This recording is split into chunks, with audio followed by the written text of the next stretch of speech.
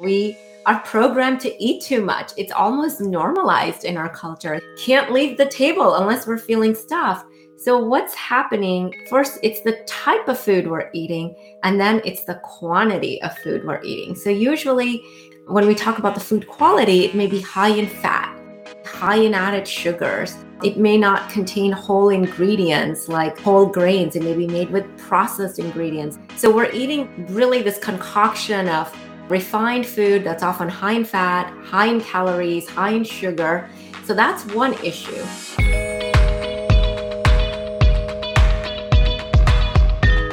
Welcome to the Exam Room Podcast, brought to you by the Physicians Committee. Hi, I am the weight loss champion, Chuck Carroll. Thank you so very much for raising your health IQ with us in more than 130 countries around the world and healthy cities coast to coast in the U.S. like Rockford, Illinois, Las Vegas, Nevada, and Gainesville, Florida. We appreciate you all helping to make the world a healthier place. This is episode 95 of season 4, number 290 overall. And our top question today is maybe something that you experienced recently. What happens to your body when you eat a big old dinner?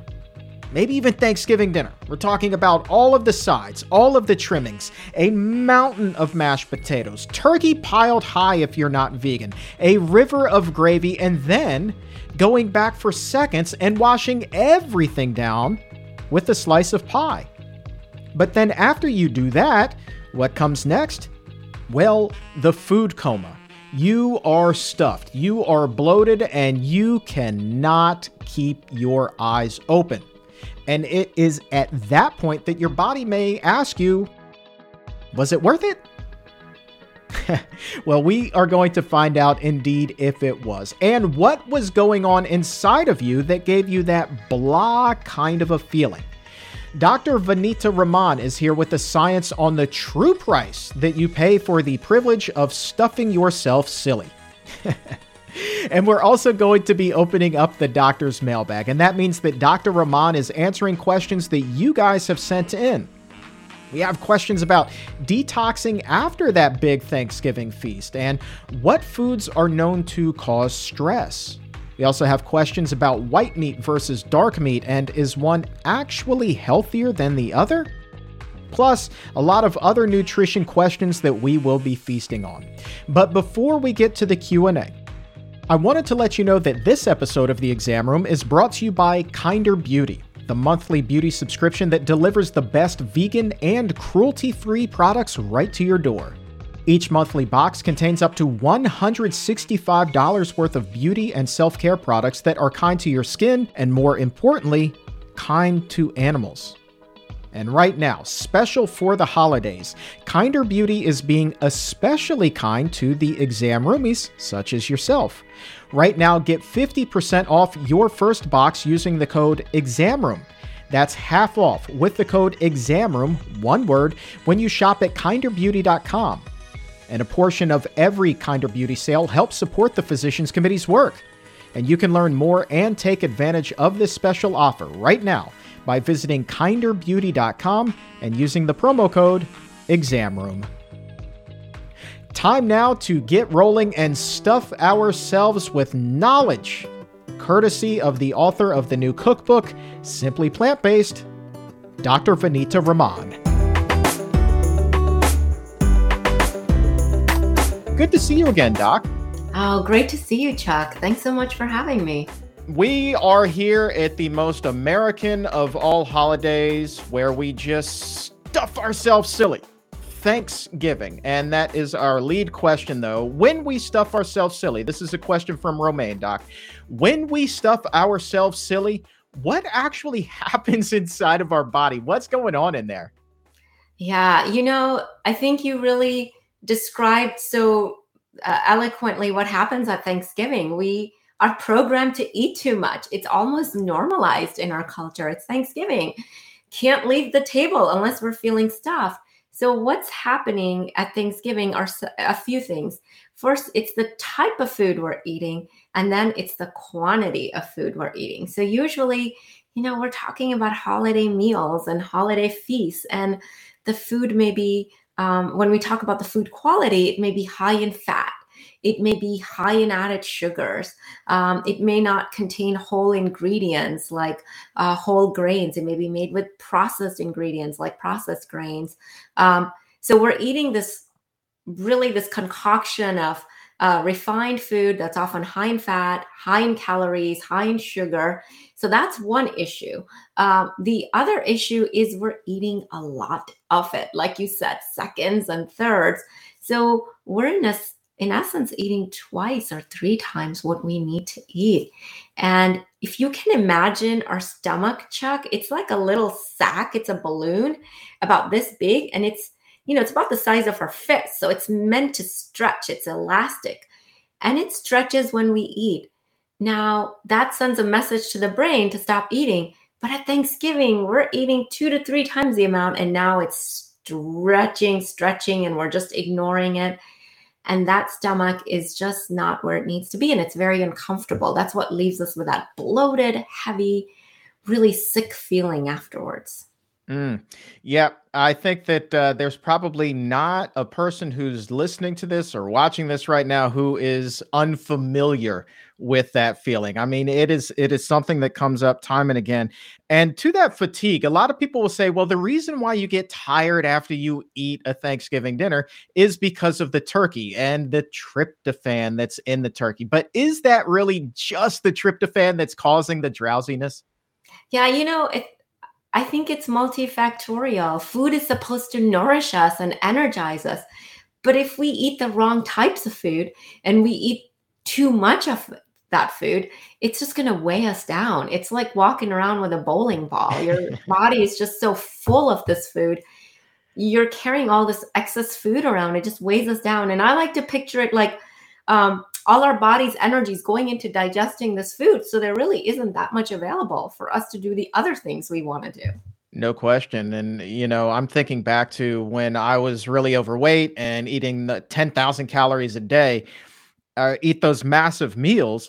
And not once did I feel like I had pep in my step after I ate. It was like nap time as soon as I was through eating. So not necessarily nourishing, but boy, if you wanted to have a good sleep, man, that was it. All right. So now we've had that big old feast. We know what's happening inside of us. Now let's get all those bad toxins out of the body. Question from Michelle. What would you suggest for detoxing the day after Thanksgiving? Well, first I'd say, let's try to prevent getting to that state where we need to detox. So let's plan out our Thanksgiving. Let's be proactive and think, how much am I going to eat?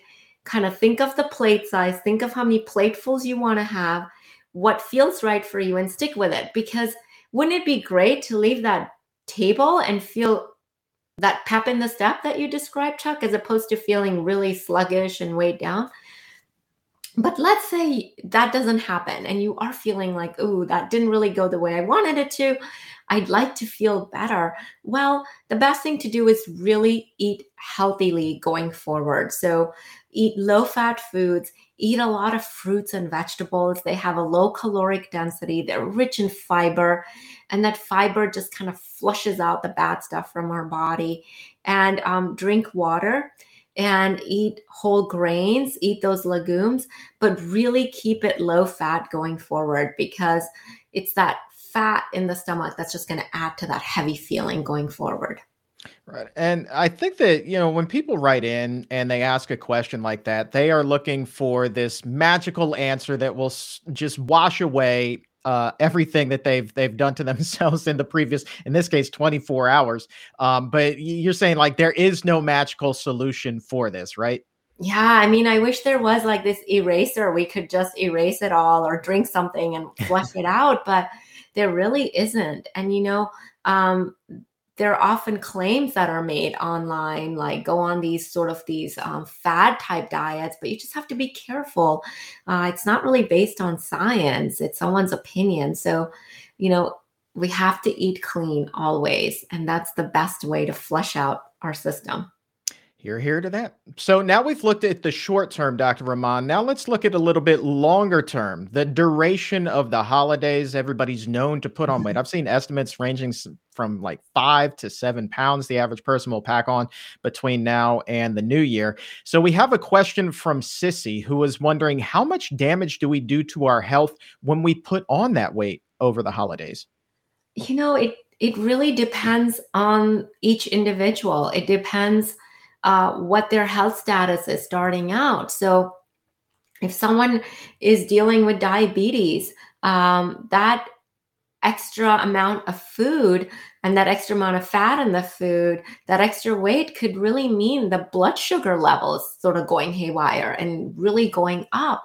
For someone else who's maybe struggling with high blood pressure, eating more food than they need, gaining that weight, getting in more sodium than they would because they're just eating so much more, could mean their blood pressure goes up. So everybody is a little bit different. But what's really important to know is that it's so easy to gain that weight, but it takes that much longer to lose it. So again, just being proactive and mindful is going to be really key here. Some people say that it's best to lose no more than 1 or 2 pounds per week. Do you subscribe to that?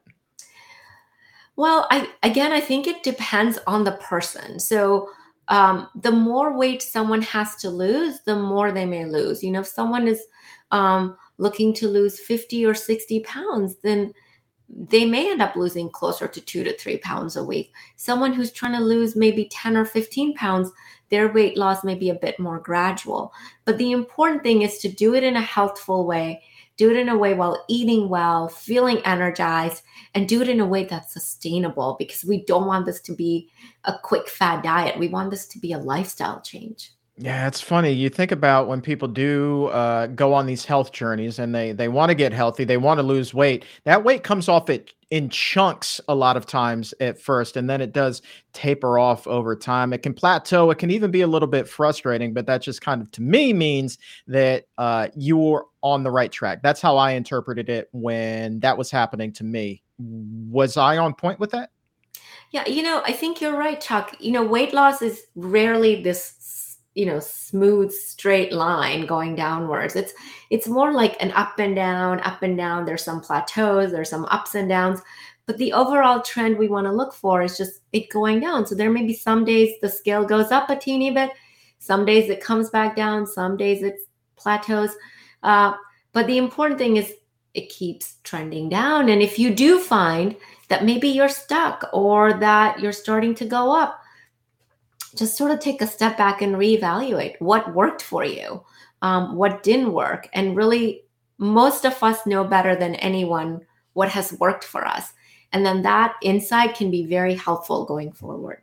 Yeah. Weight loss. It's I always liken that to kind of like if you have a portfolio in the stock market, right? If you track that every single day, your 401k, you're going to go bananas. Like you're going to have really good days and you're going to have days where it's just like, so it's best to look at it over the long term, like you were just saying. So think of it like that. Now, you mentioned sodium not that long ago, Dr. Rahman, and we have a question from Judy, and this is a really good one. I think that a lot of people are wondering this. She is wondering, why does eating a lot of salt cause my body to swell up? She says sometimes she can't even take her rings off. Really common situation many people find themselves in. So imagine our body is like an enclosed space and we have this volume of blood in it. And in it, there are many electrolytes that are floating around, and our body needs each of them to stay within a certain concentration. So sodium is one of those electrolytes. So what happens if we have a meal that's high in sodium? Let's say we ate something like potato chips or pretzels or some commercial food or processed food. We get a huge intake of sodium. Now there's this extra sodium that's in this enclosed space. The concentration of sodium has gone up, but our brain doesn't like that. It needs that concentration to come down right away, not over a few days, but immediately. So that's why after we have a bag of chips or pretzels, what do we reach for? a drink, because that's our brain making us drink. And now we've added volume to dilute out that sodium concentration. Well, this enclosed space is now stretched with this extra volume, and some of that volume can then seep in to our body tissue. So people may develop swelling in their feet or in their legs, or they may feel like those rings are tighter than they used to be. And in some people who may have congestive heart failure or liver or kidney disease, it can be even more dangerous, where the fluid can back up into their lungs and they can't breathe. So what would you recommend for somebody who overdoes it with sodium at a particular meal? What would you say that they do? I mean, is it instead of reaching for soda or something like that, you do drink water to try to flush that out of the system, or do you just kind of like wait for it to run its course? Well, what's going to happen is your brain is going to send a signal to drink. Now, at that point, we are often tempted to reach for like sugar sweetened beverages or fruit juices. It's better to just reach for water because it has no added sugar, and it's going to help bring that concentration down. Now, with time, our kidneys will do their job. They'll get rid of that extra sodium. They'll get rid of that extra water. But in the meantime, we are going to notice that not just in how we feel, but on the scale too, that water weight can come on almost instantaneously. All right, let's take it back to the Thanksgiving table. Take a question from Thomas. Thomas is wondering, oh boy, how many times have you heard this one? Is it true that white meat is not as bad for you as dark meat? Yeah, that's a bit of a fallacy, actually. So, all meat, all animal food is really high in fat. It's very high in cholesterol. The reason this confusion exists is the traditional thinking is that white meat like poultry or fish has less saturated fat than red meat like lamb or beef. However, it may have less saturated fat, but it's still problematic. It still has a lot of cholesterol. It still has a lot of saturated fat. It still has zero fiber. And when we're talking about fish, it often contains toxins like mercury. So all these reasons together really make white meat or any meat no healthier than the other variety. This episode is being brought to you by Kinder Beauty. Visit kinderbeauty.com to learn more about their cruelty-free beauty box subscription service. And when you visit kinderbeauty.com and use the code EXAMROOM, you can save 50% off your first box. So right now we're talking about fat, and we're going to get a little bit more advanced with our nutrition knowledge, go from 101 level up to 201. And we have a question from someone on Twitter who wants to know whether you need fat in your diet to adequately absorb fat-soluble vitamins. Yeah, so there are two types of vitamins, generally speaking. They're fat-soluble and water-soluble. Now, fat-soluble vitamins like vitamin D, we do need some fat in our food to absorb it. But that doesn't mean we need to have a lot of fat. We like to say that about 10% of our calories should be from fat, and that's adequate to absorb all the vitamins we need. The bigger issue is consuming higher amounts of fat, which then leads to weight gain or elevated blood sugar levels. And how much fat should the average person be eating in terms of grams every day? You say like 10%. So if that's a 2,000 calorie diet, you're talking about 200 calories. But in terms of grams of fat every day, what is your recommendation? Yeah, so a couple of good tips are, about 20 to 30 grams of fat per day is for the average person. The other thing you can do is if you're looking at a food label, you can also see how many calories, how many grams of fat there are in each serving, and it should be no more than 2 to 3 grams of fat per serving. Right. And you really want to minimize the saturated fat, correct?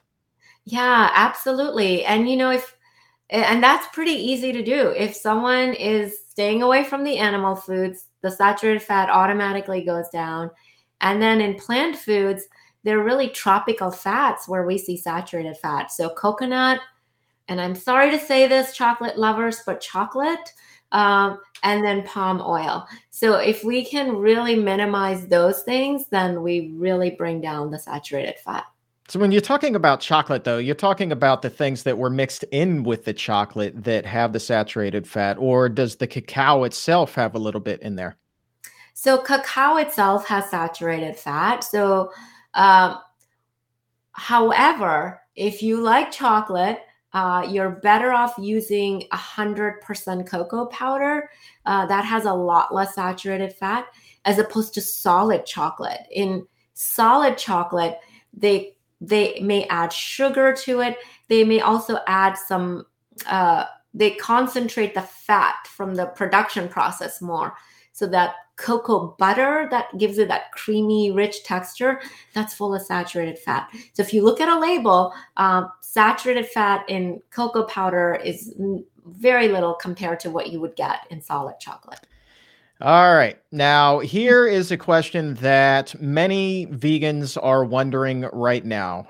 You're going to gather around with friends and family for Thanksgiving this year, and there is a pretty good chance that you will be around people who do eat meat. They are anything but vegan, and they don't understand the reason why you eat the way that you do. And it can become contentious, and it is just all around unpleasant. But, Doc, a question from Layla. She wants to deal with this unpleasantness. She's wondering, how can I have a civil discussion with friends and family about a vegan diet?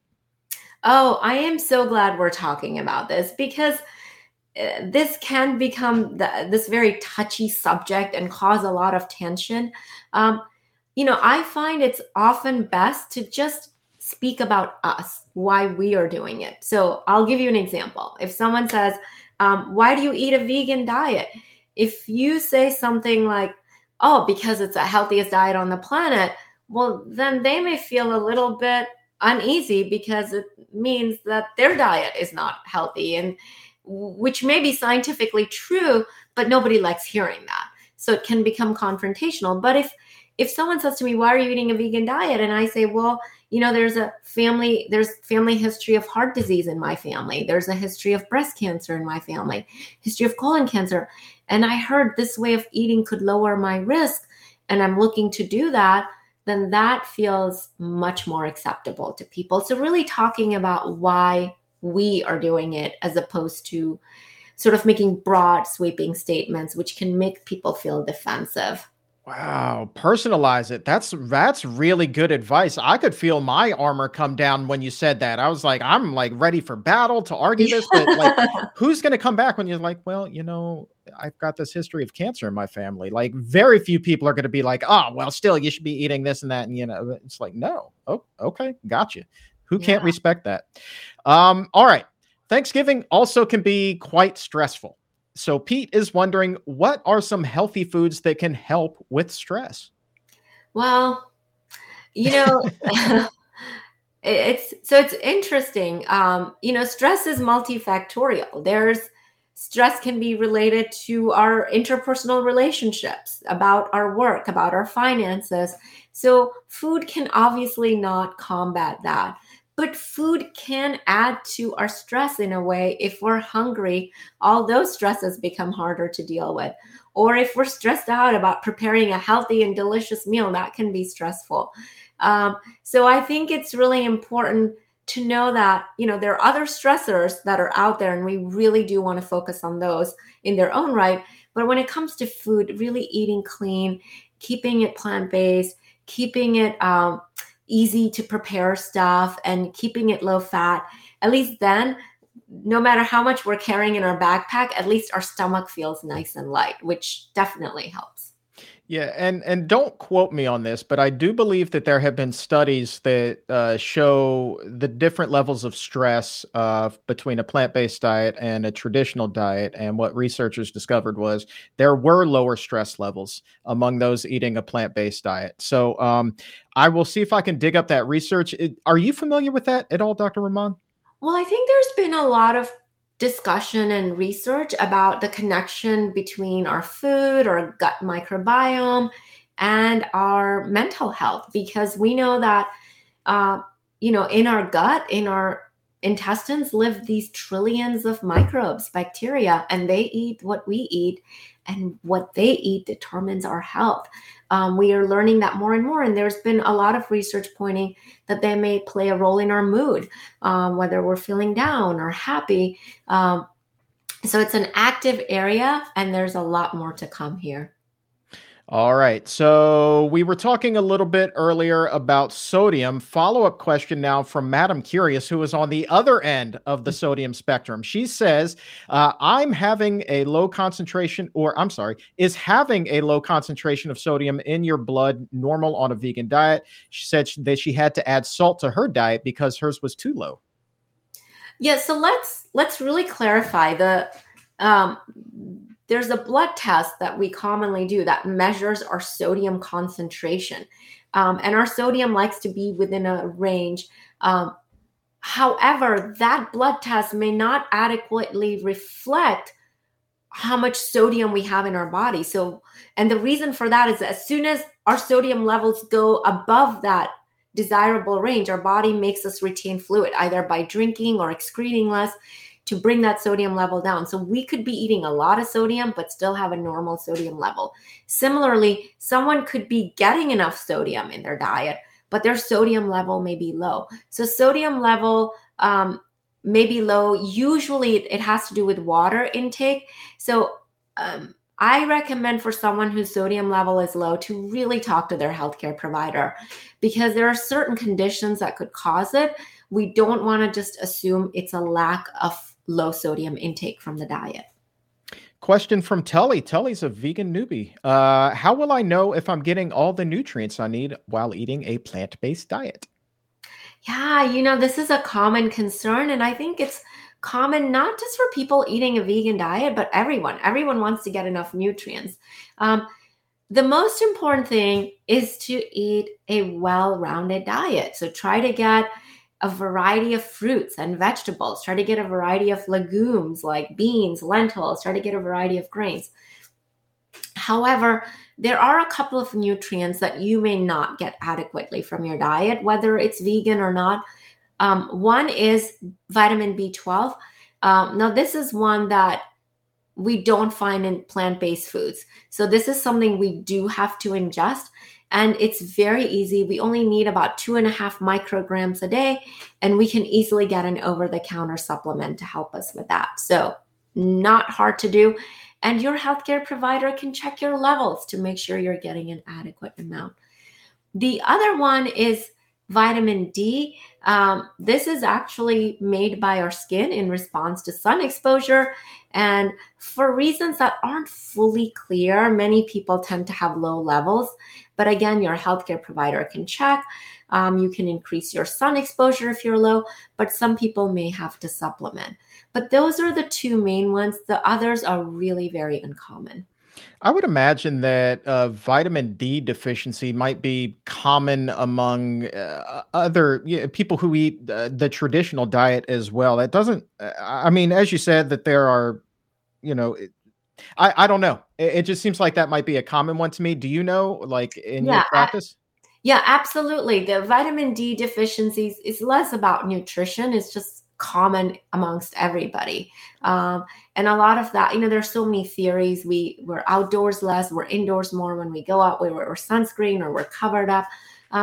But it's not clear why many of us tend to be deficient. But again, it's not unique to someone eating a plant-based diet. All right. Question from Parker, also just getting going on a plant-based diet, concerned about their bones. Parker wondering what plant-based foods and nutrients are best for building strong bones. Yeah, just the wide variety of plant-based foods that we always talk about are great. The other thing to keep in mind is avoiding alcohol, not smoking, getting regular weight-bearing exercise. So whenever we put load on our bones, they strengthen. So for example, when we walk, our skeleton has to support our own body weight. So that strengthens our bones. If we ride a bike, which is great exercise, but our skeleton isn't supporting our body weight anymore. So that's not a weight-bearing exercise. Same with swimming. We're in the water, which can be a great exercise.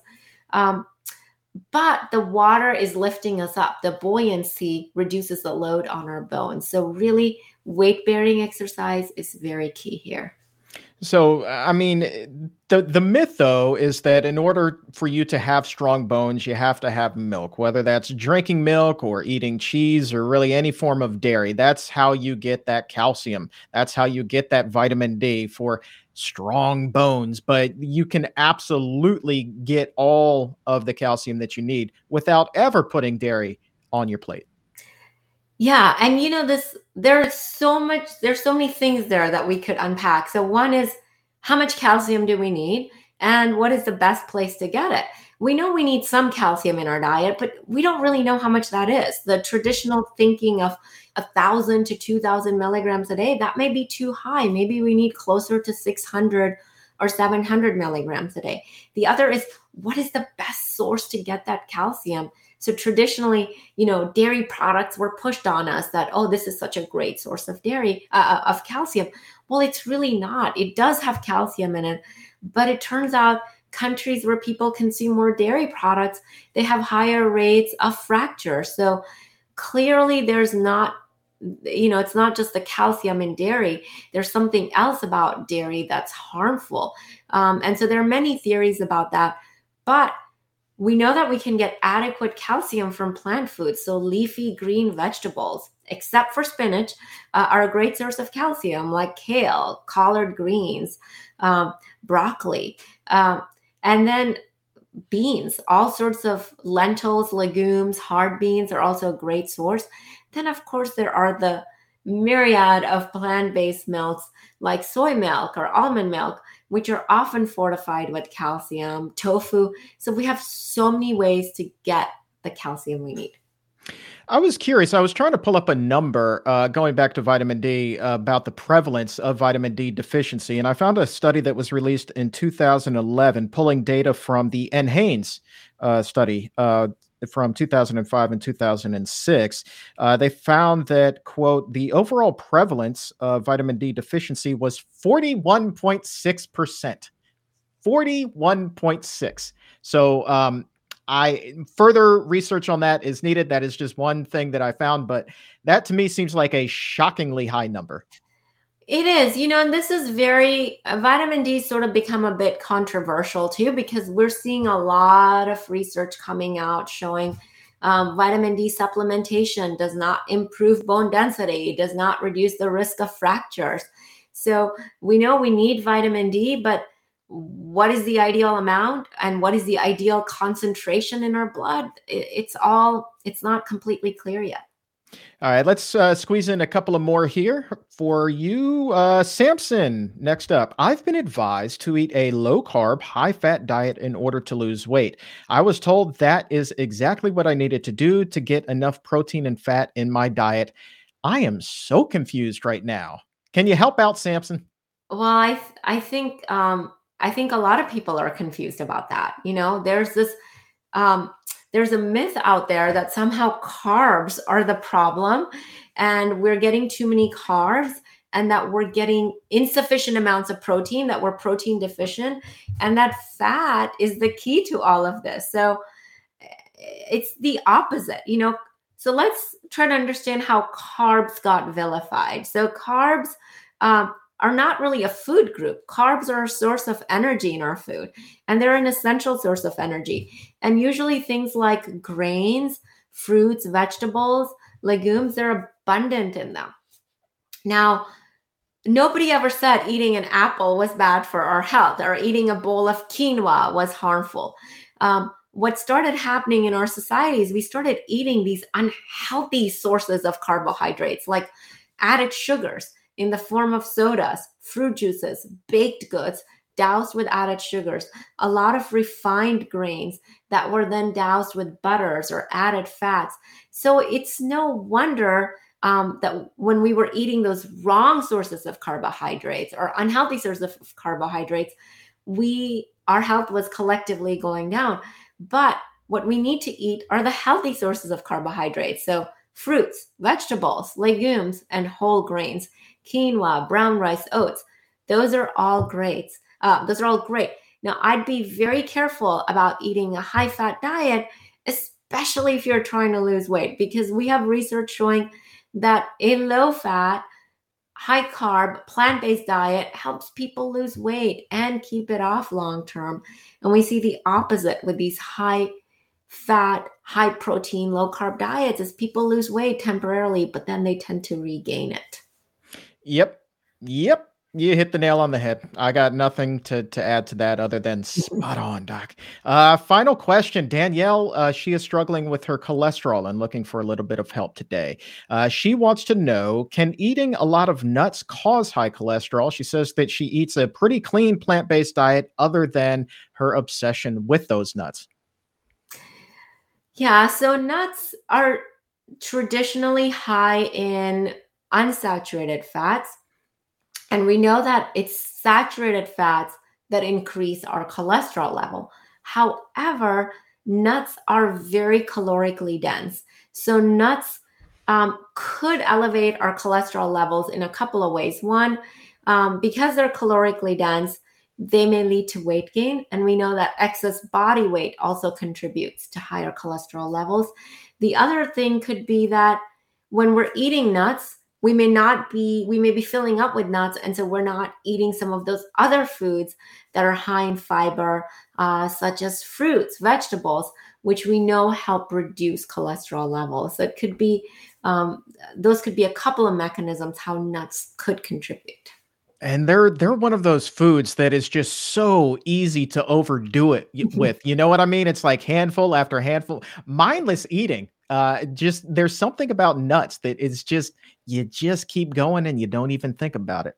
So here's the deal. Thanksgiving is tomorrow as you're watching this premiere. And if you still need some ideas for what you're going to be serving at your vegan Thanksgiving, Dr. Rahman, I'm sure that you have some great ideas in your cookbook, Simply Plant-Based. Do you have something that could find its way onto a Thanksgiving table in here? Oh, I have a lot of great things in there.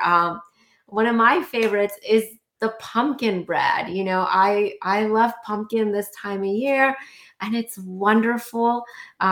It's great. You can serve it as an appetizer. You can serve it with tea or coffee as dessert, or just have it as a snack. You could also try some other desserts in there, like the black bean brownies or the chickpea blondies. Those could be a great hit. Of course, if you want to serve a meal, you could even think about the veggie lasagna. You know, everybody loves pasta. There's a Greek salad recipe in there that I love, or minestrone soup. You know, Thanksgiving can be whatever we enjoy eating, and all of those foods would give people a lot of really delicious foods that are also very filling. Yeah, and it's funny, you know, you talk about vegan Thanksgiving. Obviously, there's not a turkey on that table. And I was speaking with my producer before the show, and we kind of came to the conclusion, vegan or not, turkey is just one of those overrated foods. So you may even be doing the family a service, even though you're breaking from tradition, by skipping the turkey and going with maybe the vegan lasagna there. I'm also looking, by the way, at these cauliflower wings. If you need an appetizer, Doc, the cauliflower wings look absolutely fantastic as well. So there will be a link to purchase Simply Plant-Based in the show description or in the episode notes, wherever you're watching or hearing this. Go ahead and scroll down and click on that right now. And you can also schedule an appointment to visit Dr. Rahman at the Barnard Medical Center. Call 202-527-7500 to schedule that appointment, or visit barnardmedical.org to schedule the appointment and get a full list of states where services are available. Thank you, Chuck. Thanks for having me.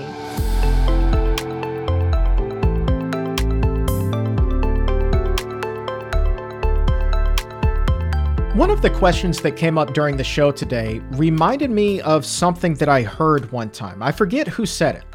But the question was from someone today who had just gone vegan and wanted to know how they will know if they are getting all the nutrients that they need. And it was this quote. And the quote went something like, "What we have are requirements for the amount of nutrients that we need, but we do not have requirements on where we get those nutrients." So when someone says that you need meat for protein, or liver for iron, or milk for calcium. The science shows that that is just not so. You can find all of those things in abundance in a plant-based diet, but what you will not find in said diet is cholesterol, which even doctors on this very show have said we don't need because our bodies actually produce our own. And we also don't need the carcinogens and excess fat and a whole bunch of other things that can be harmful to our health. And so that knowledge, that nutrition knowledge, is definitely something that we should be thankful for this year. And I want to say thank you also to everyone who sent in a question to the show today. And that top question about what happens when you overeat. You know, for those of us who struggled with our weight, I mean, I'm thinking back just to my time living that life. It was like I was in a persistent state of fatigue. I mean, not just feeling sick a lot, but tired literally all of the time. And Dr. Rahman said that food is supposed to make us feel energized. But making the wrong food choices, unhealthy choices, and a lot of them, it can sap your energy in a major way. I mean, think about when you may have gone back for a second or even a third helping. Maybe it was at Thanksgiving. How did you feel? Probably not like you were ready to go out and run a marathon. I mean, heck, just getting off of the couch probably seemed like a chore. I know that it did for me back in the day. I mean, have you ever felt like that?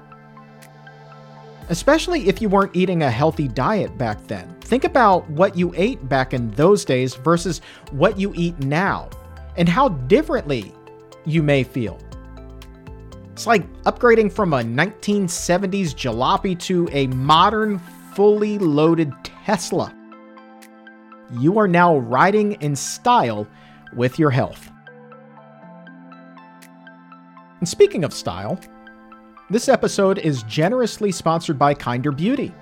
Founders Daniela Monet and Ivana Lynch created this monthly beauty subscription box to offer cruelty-free products that you will absolutely love, but have never been tested on animals. How great is that? Daniela and Ivana are also offering 50% off your first box with the code EXAMROOM, and a portion of sales comes right back to support the Physicians Committee. And you can learn more about Kinder Beauty at kinderbeauty.com. Just remember the code EXAMROOM to save 50%. And for today, that is going to wrap things up. I want to say thank you one more time to Dr. Vanita Rahman for being here and answering so many of your questions. And for everyone at the Physicians Committee, I am the weight loss champion, Chuck Carroll. Thank you so very much for listening. And remember, as always, keep it plant-based.